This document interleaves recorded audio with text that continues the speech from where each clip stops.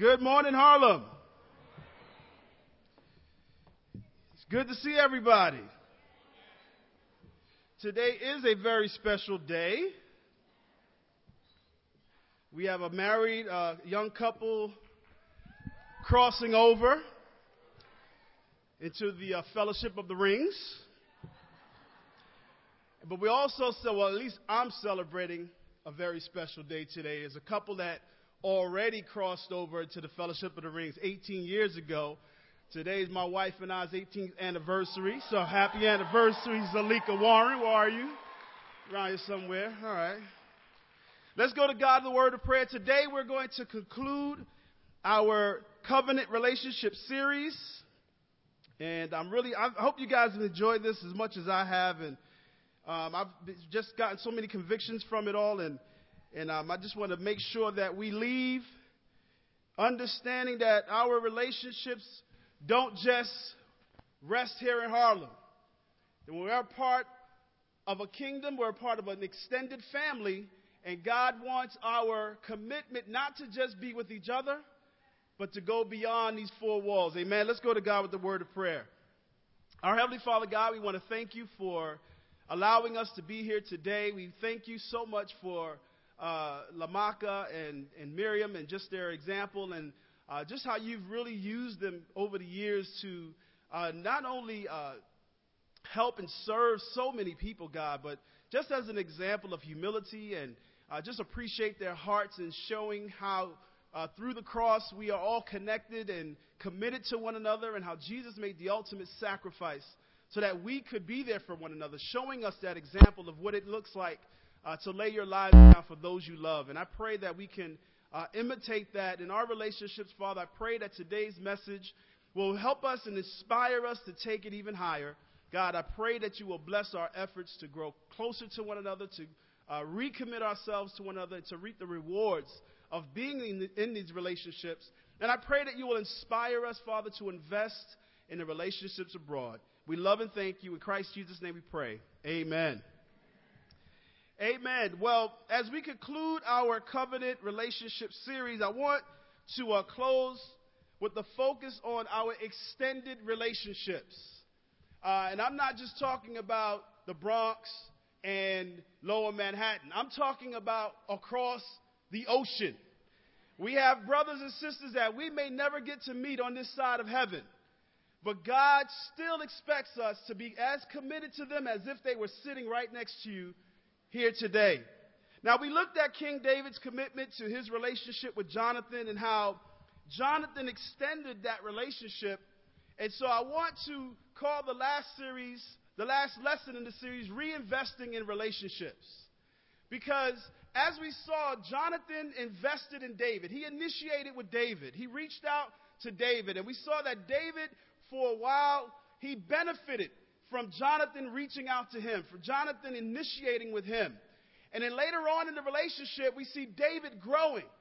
And David, not only did he initiate with Jonathan, but he also went beyond his relationship with Jonathan and extended that invitation to Jonathan's family. In 1 Samuel 20, verse 42 says, Jonathan said to David, "Go in peace, for we have sworn friendship with each other in the name of the Lord, saying, the Lord is witness between you and me and beyond your descendants and my descendants forever." That covenant relationship wasn't just confined to their individual relationship. Had Jonathan lived long enough to see the birth of David's sons, Jonathan would have been as committed to David's children as he was to David. And we'll see here that Jonathan, although he was dead and he had passed on, David's love for Jonathan did not stop. In fact, it went on with his children.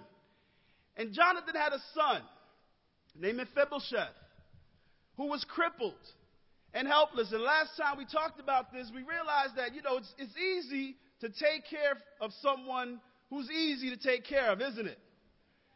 But when you realize that, man, this kid has some issues, or there's some special needs there, that kind of gives us a little reason for pause, because we know the challenges that come with taking care of someone who's helpless. But that did not stop David from extending his love and commitment in his covenant relationship to Jonathan's kids. And in 2 Samuel chapter 9, verses 9 through 11, says, Then the king summoned Ziba, Saul's servant, and said to him, I have given your master's grandson everything that belonged to Saul and his family. You and your sons and your servants are to farm the land for him and bring in the crops so that your master's grandson may be provided for. And Mephibosheth's grandson of your master will always eat at my table. Now Ziba had 15 sons and 20 servants. Here again, we see David not only extending this commitment to Jonathan's children, but he even goes as far as extending it to Mephibosheth's servant and his family. And then he said to the king, Your servant will do whatever my lord the king commands his servant to do.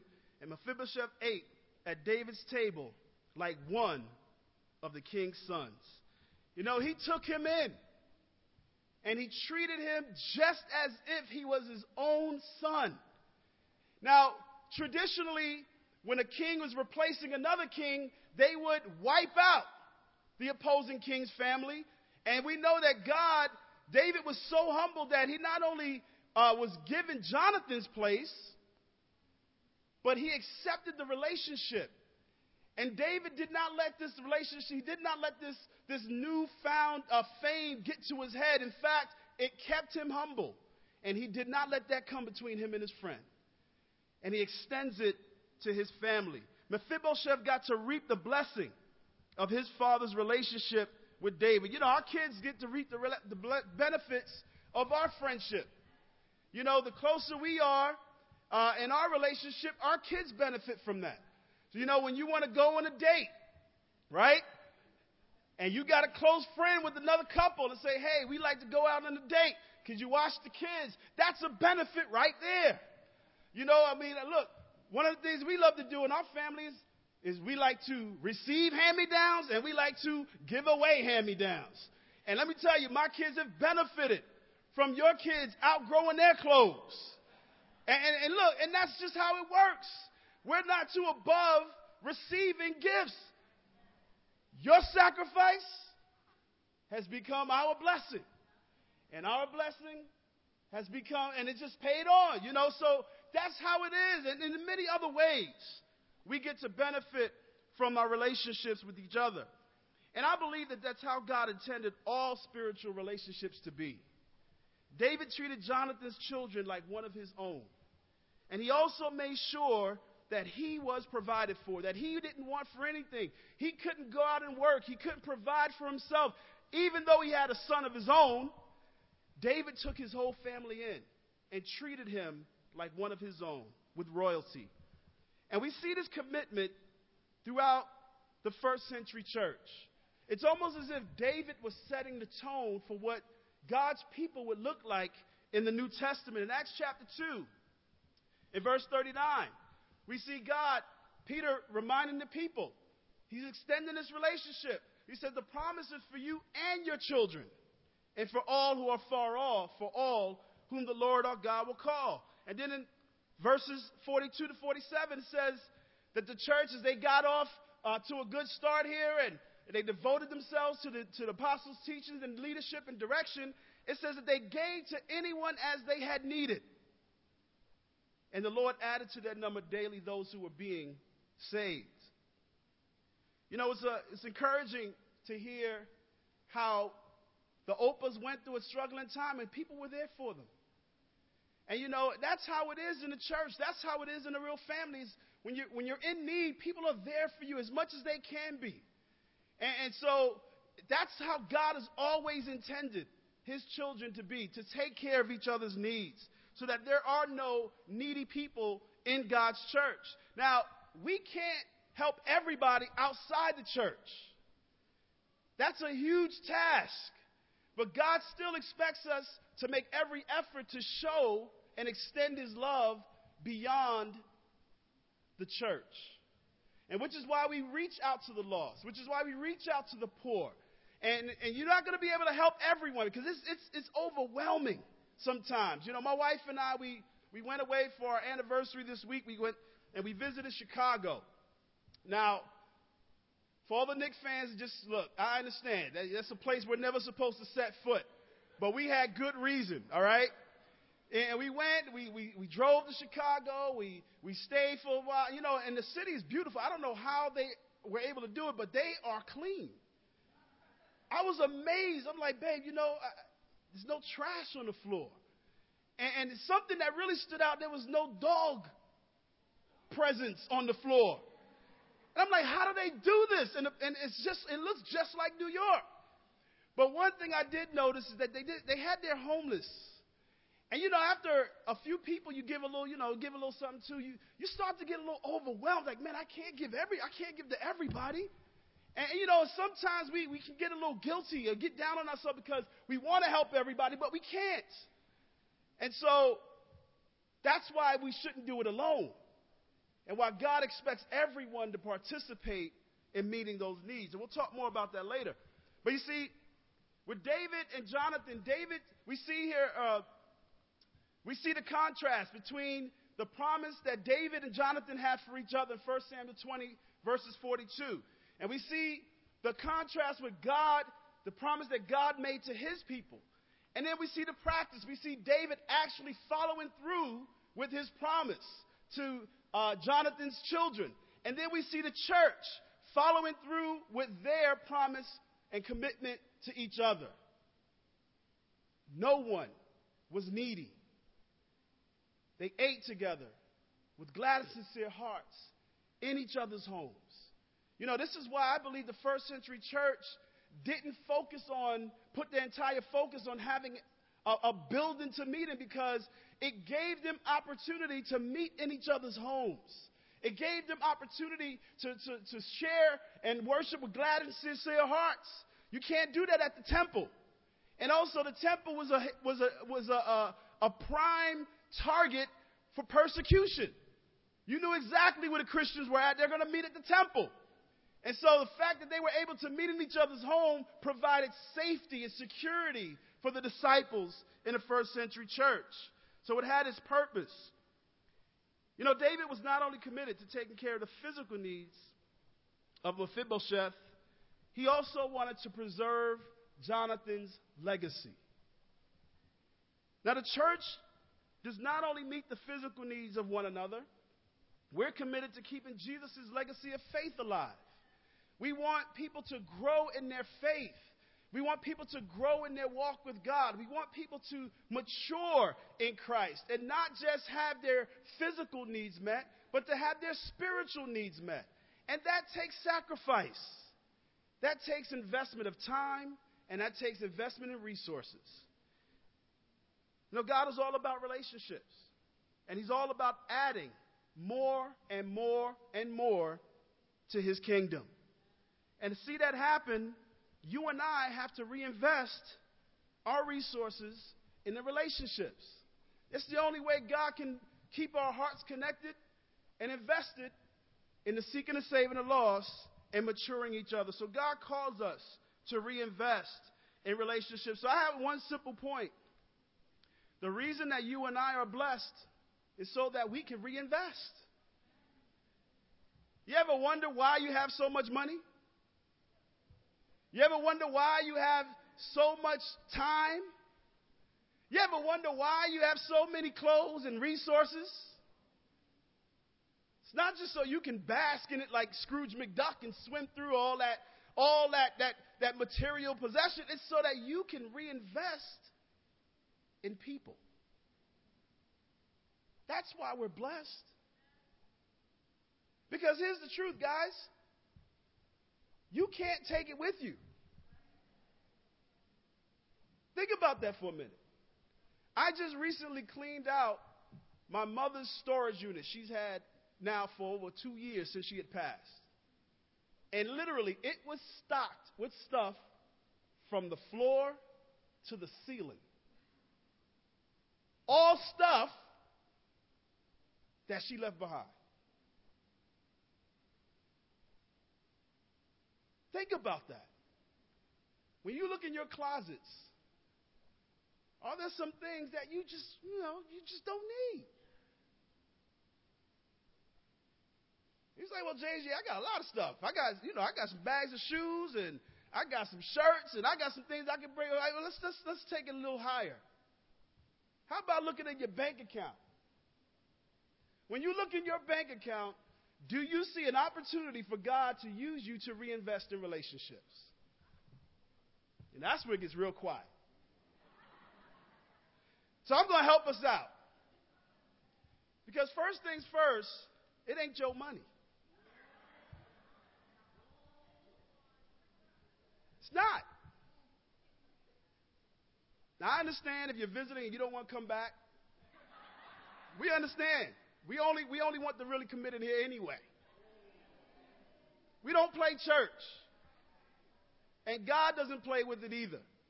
At the end of the day, who gave you your ability to work? Who made all those intricate connections to make sure that you arrived at that interview at the right time, that you impressed, that you were on point, that out of all the applicants, some more qualified, some probably better qualified, some maybe even better looking, well dressed, but somehow you got it. You think that was coincident? You think that was coincident? You think that they woke up and said, you know what, I don't care. First of all, you're just a name on a sheet of paper with a bunch of sentences. They didn't see you. They don't know your personality. It was God. Listen to what the Bible says. A tithe of everything from the land, whether grain from the soil or fruit from the tree, belongs to who? To the Lord. It is holy to the Lord. What does that mean? Holy means to be set apart for God's purposes only. As God's holy people, guess what? You are set apart for God's purposes only. And if your wallet is in your pocket and because you belong to God, it's attached to you, guess what? It is set apart for God's purposes. 1 Corinthians 4 verses 1 and 2, those entrusted with the secret things of God was what? Prove faithful. God has entrusted you and I with a purpose, with a mission, and we must prove faithful. Who's the first one you turn to when you lose your job? Because at some point we realize, man, it was God who helped me get the jobs, and now I need God to help me get another job. Or God helped me get out of this job and find a better job. Because I know some of us are praying that too. Lord, please get me up out of here.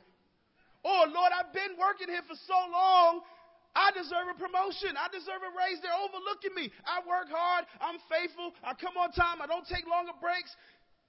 Help me out. And God comes through. God blesses us.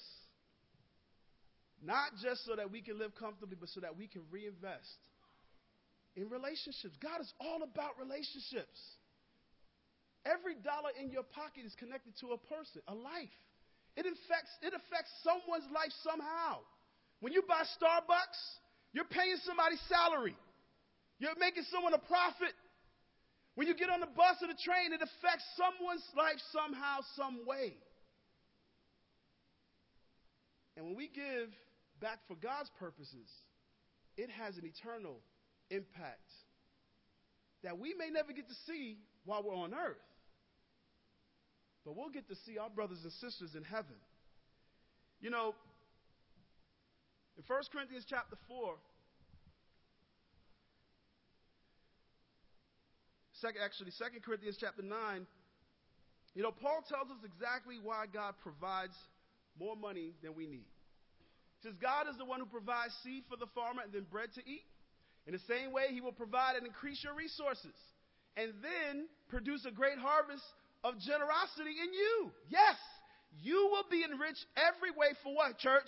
So that you can always be generous. I didn't put that in there. That's not my translation or interpretation. It's there. And when we take your gifts to those who need them, they will thank God. It's not so we can indulge ourselves or even spoil our children. And let me tell you, it is easy to spoil your children. We try not to, but our kids' parents, grandparents are not on the same page right now. We got to work. We're still working on that. We're like, please don't get them anything, and they come home with a bunch of stuff, and then they go, there's the next Devo. So that we can always be generous. You know, while we were in Chicago, I was sharing a moment with my wife. I went down to the store. I had a hankering for dessert, and I got some fruit. Y'all be proud of me. I got some fruit. And as I'm in the store, I noticed that there was a guy, I was walking to the cash register. There was a guy who looked, he looked homeless. I didn't want to judge, but he did look, like he didn't have a place to stay. And as I'm walking to the register, I noticed that he took a handful of candy bars and took a couple and put them in his pocket and went to the register to pay for one. Now, I'm faced with the dilemma. I'm like, why, Lord, did you let me see that? Of all these people here, you let me see it? So now I'm thinking, what do I do? Now, the Brooklyn side of me is like, Jays, you better not snitch. But then the Jesus side of me is like, bro, that's wrong. So I decided, you know what? When I get up to pay for my stuff, I'll just tell him I paid for what the guy took. So that was my plan. So I got to the register. By the time I looked up, he was already gone. And apparently the alarm went off because when she rung up the candy bar, he tried to walk past and something kept ringing. And then that's when security came over and relieved him of his midnight snacks. And I felt bad. I felt bad not because I didn't get a chance to pay, because I thought, man, that could have been me. And as I walked back to the hotel room, I had a moment of clarity. Like, I said, what's the difference? Like, what happened in his life that didn't happen in mine? And what could have happened in my life that didn't, I'm just like, how did he end up like this and I end up where I'm at? How did that happen? I could have faced the same tragic situation, made the same choices that could have landed me in the same position. But for some reason, God has me where I'm at. I don't know if you've ever felt helpless in your life before. If you've ever felt helpless, then you know what it feels like to be poor.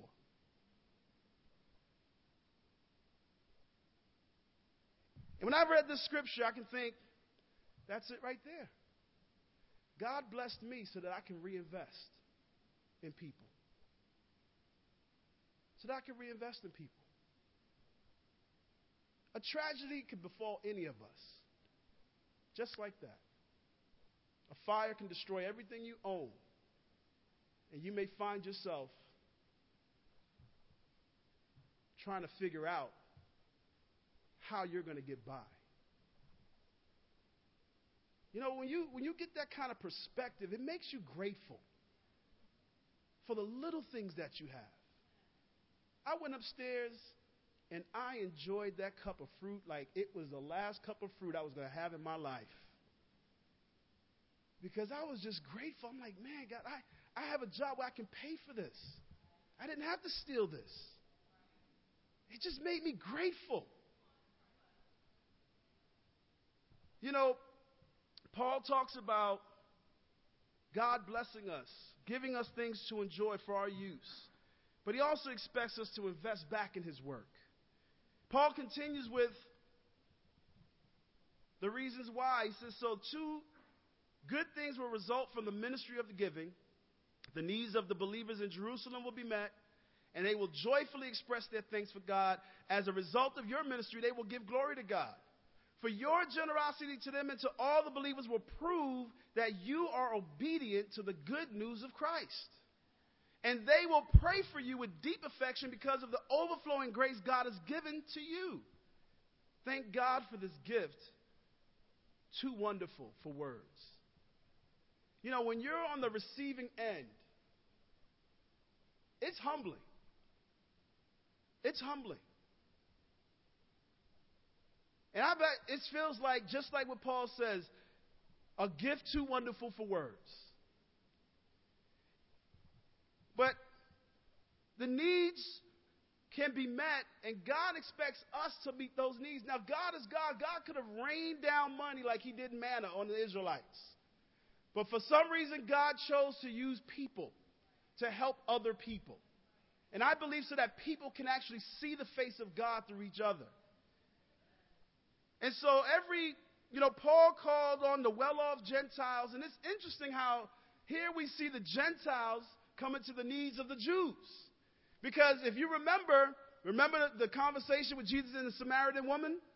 She said, we don't talk to you Jews. You guys don't consider us, you guys call us dogs, in other words. And now here we see, after Jesus had died, after the barriers had been broken down, after the walls came down, now we see the Gentiles in a position to help the Jews. Imagine where their hearts could have gone. Wait a second. Now you're coming to the dogs for help? But Paul was like, no. We're family. And your brothers and sisters in Jerusalem need your support. And you can give it because you are blessed. And it's time to reinvest. And Paul did not hesitate to call them to step up to meet the need. This was a special contribution. This is where we get it from. This is where we get it from. It just wasn't something we came up with. This is biblical. There are needs in some of our churches that they can't meet on their own, and they count on those of us who are well off enough to help meet those needs.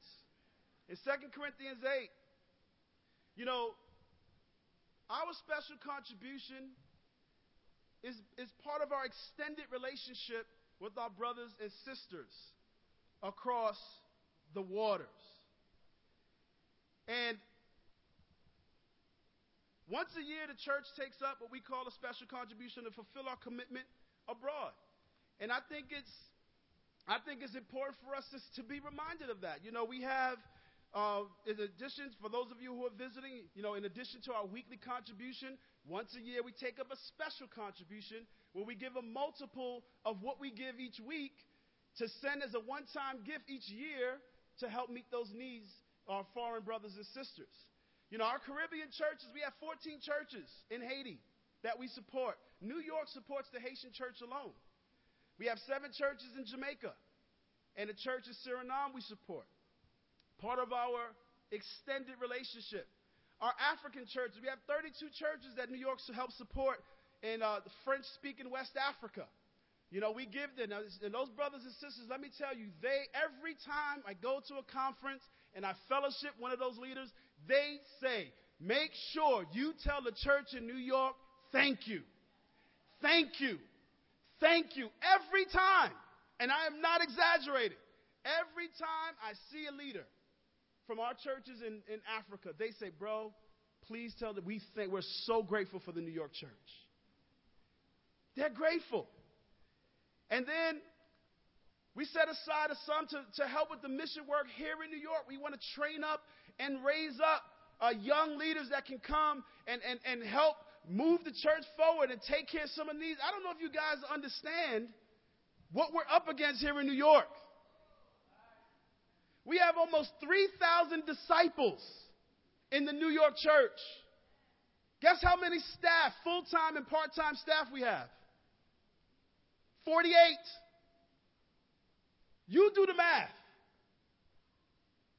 48 men and women to meet the needs of over 3,000. It's not easy.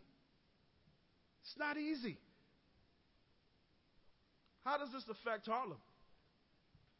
I'm going to tell you how, since you asked so nicely. We need help right here locally. And part of our contribution will go to help meet the needs right here in Harlem. Yes, we need to meet those needs abroad, but part of meeting those needs is raising up leaders right here at home. And look, we're still about sending off mission teams. We still have a lot of work to do, a lot of places in New York State that we still need to evangelize. But we need resources to be able to do that. You know, you read in the book of Acts, the church took up collections and laid it at the apostles' feet because they were invested in the mission. Do this. Get the men and women you need. And we see how the church exploded in growth because they had the people to do the work. So how does this affect Harlem? Well, we have 4 major needs in Harlem. 4. I'm just going to narrow it down to 4, all right? There's a lot of needs, but we only have 4 that I'm going to focus on today. 1, we need a full-time campus leader to lead with our awesome sister, Leslie Madison. Right now, Leslie is the only full-time campus leader that we have here in Harlem. We need a guy that we can lead. God is going to provide him, but we need to have the money to hire him once God does provide him. We don't want a guy, we don't want someone who can meet the need to walk out the door because we can't afford to hire him. And we need that. Some of us here are products of this campus ministry. Charles Sands, Amaury de la Cruz, who else? Clive Whiteley. Stand up if you were converted in the City College campus ministry. Just stand right up. Look at this.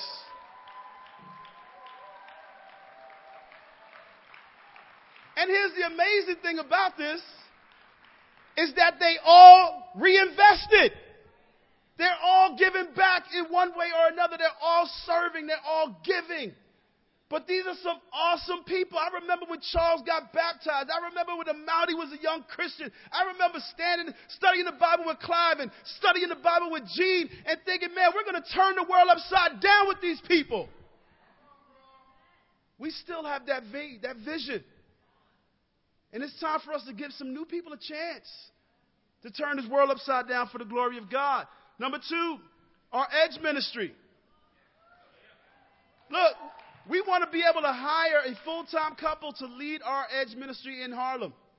At some point in time, you know, Amaury and Aneka de la Cruz stepped in to fill a gap, and we're so grateful for them. But Amaury ain't quitting his job.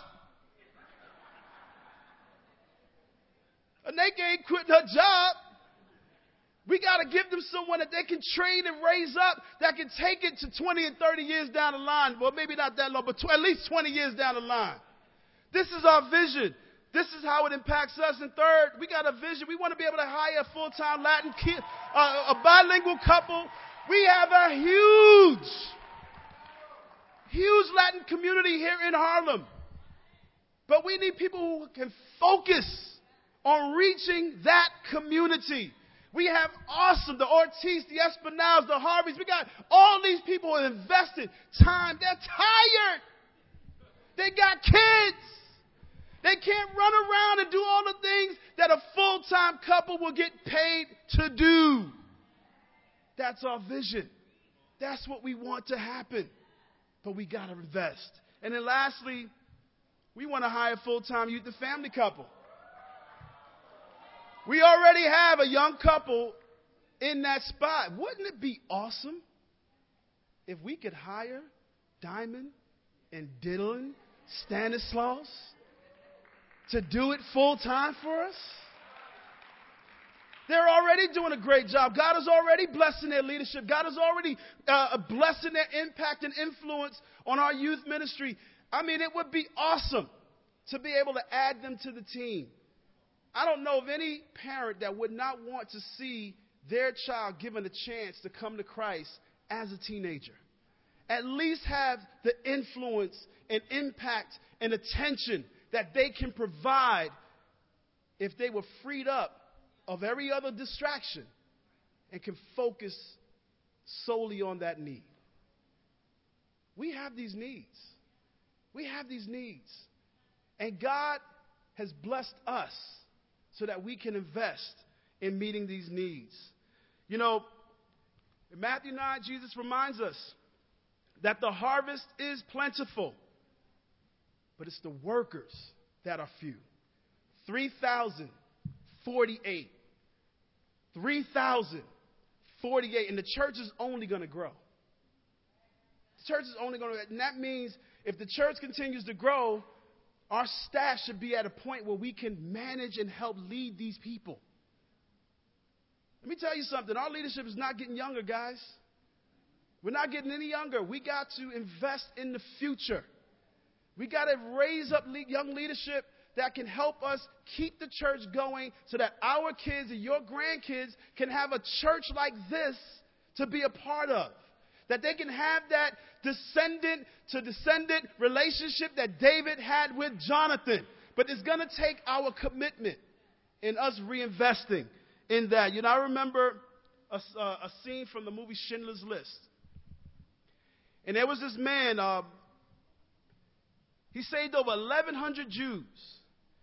And Schindler could have saved more lives. He could have done more. And at the end of the movie, there's this heart-wrenching scene in which Oskar Schindler, who bought from the Nazis with his own money to save lives, he regrets that he could have done more. He starts to reflect on all the money that he just spent and threw away and didn't invest in the lives of saving others. Let's take a listen.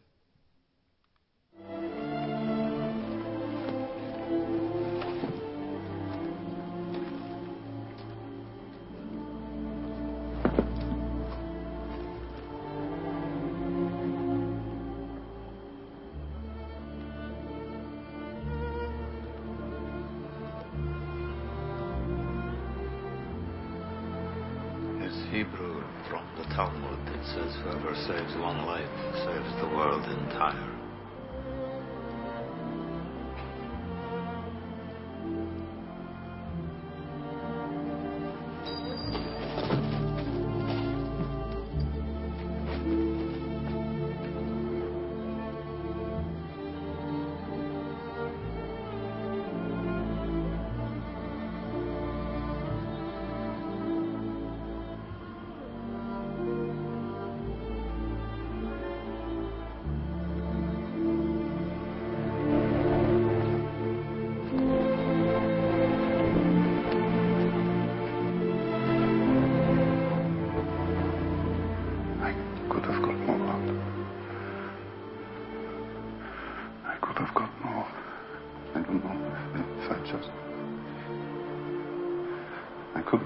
Pascal, there are 1,100 people who are alive because of you. Look at them.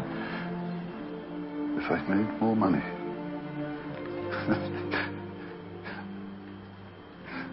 I threw away so much money.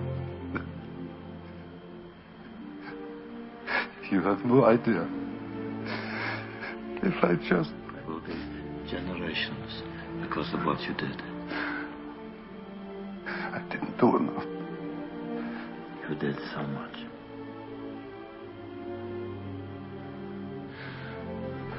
This car. Kurt would have bought this car. Why did I keep the car? 10 people right there. 10 people. 10 more people. This pin. 2 people. This is gold. 2 more people. He would have given me 2 for it. At least 1. He would have given me 1. 1 more. 1 more person. Person stand. For this. I could have got 1 more person. And I didn't. I didn't.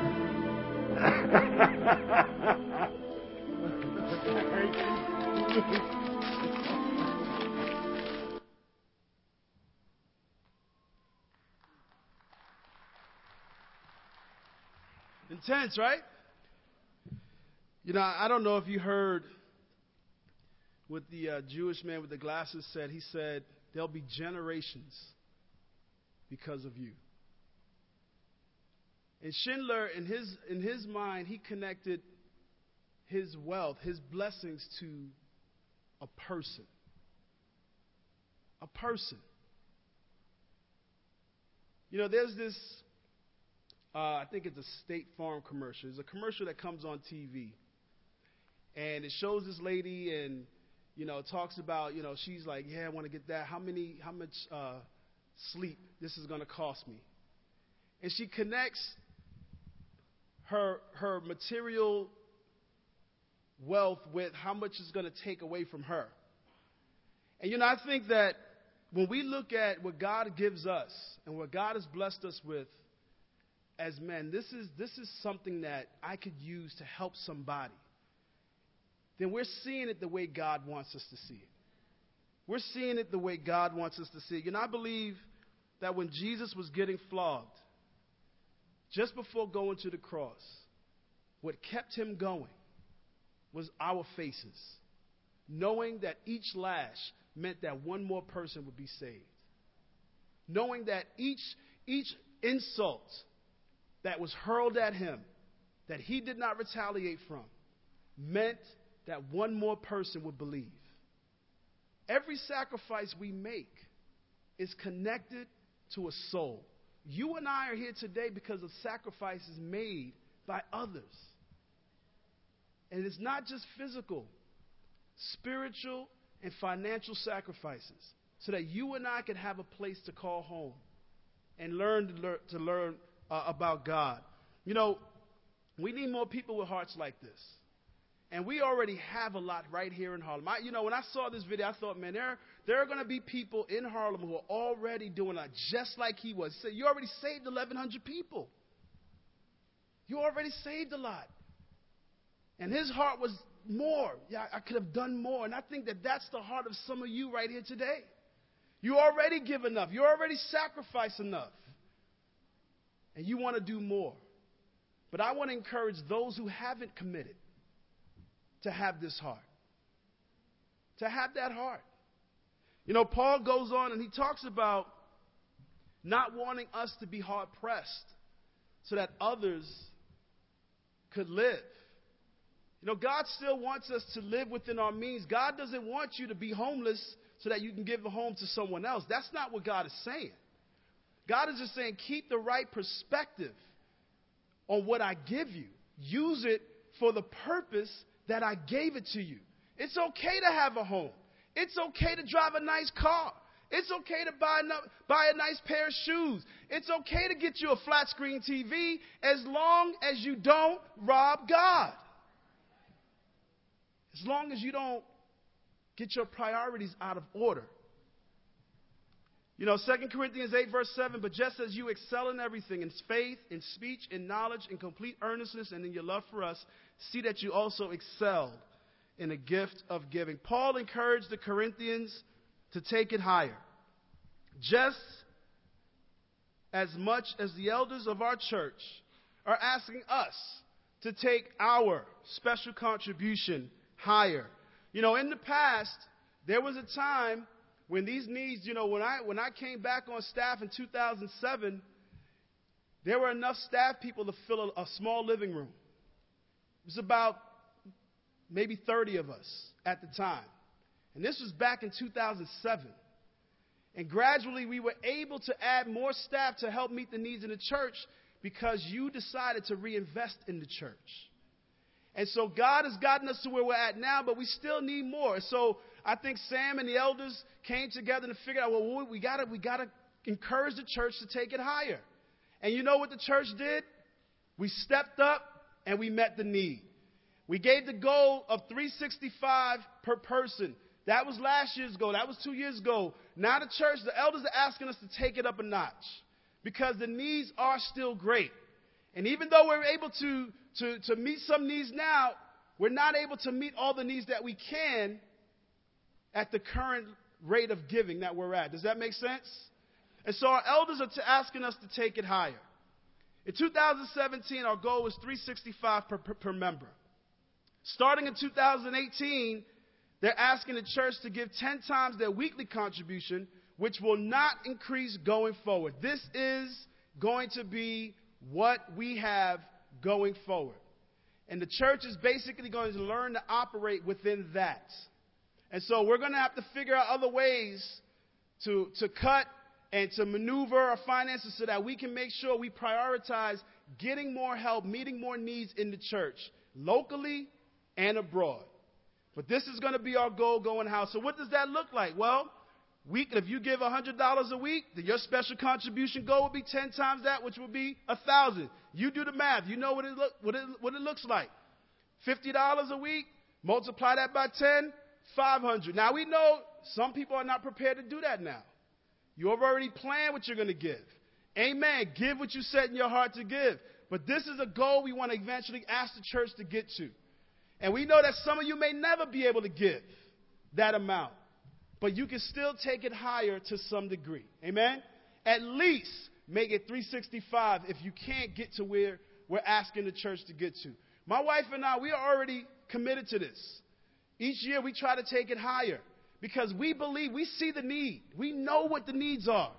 And we know that it takes faithful men and women who are willing to give up their careers to come and work for the church to help move the church forward. And so we're invested in this. In 2 Corinthians 8, verse 8, I'm not commanding you to do this. This is not a command from the elders. This is not a command from the powers. It is not a command from us. It's an appeal. Testing the genuine of your love by comparing with the eagerness of other churches. You know, we're not commanding you to do this. We just want to put it out there and pray that the church responds.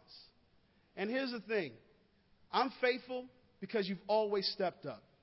Over the past couple years, the Harlem Church is you guys have given us pledges, and you've surpassed those amounts over the past few years. Over this last year alone, you gave over $84,000 towards special contribution.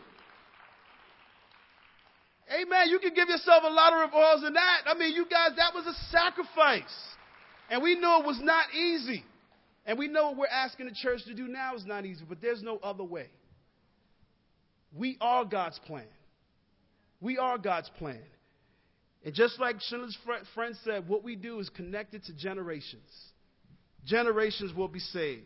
As we are blessed, God expects us to invest. In 2 Corinthians 8, verse 9 says, for you know the grace of our Lord Jesus Christ, that he was rich, yet for your sakes he became poor, so that you, through his poverty, might become rich. Jesus invested in your salvation. He invested in your salvation, and here we're called to follow in his footsteps and invest in the salvation of others. Can we do that? Amen. God is faithful. Jesus outgives us all the time. There's nothing that we can ever give back that will meet what God has done for us. And here's the thing. Being in New York, we're going to give more than what we receive from our churches, our brothers and sisters across seas. It's not even going to be equal. But their gratitude and their faith will inspire us and encourage us to show us how to live with less.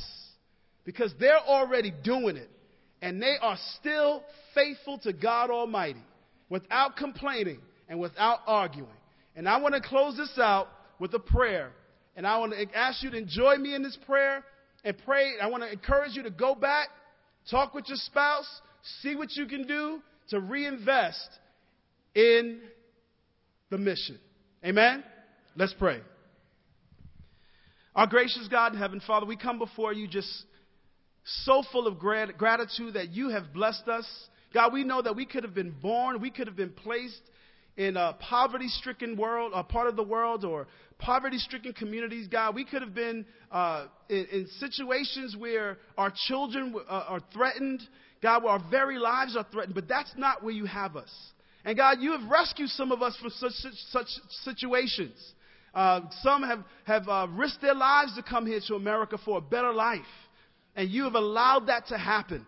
And Father, you have given us the means. You have provided the seed. You have provided the bread. You have given us exactly what we need for such a time as this. And God, I am faithful that our church will step up to the plate. I pray that you will provide ways for us to be able to give back, that you will bless us in ways that we didn't expect, and that you will test us so that we can show you that we are grateful for what you've given us. God, bless us so that we can reinvest. We love and thank you. In Christ Jesus' name we pray. Amen. Thank you, guys.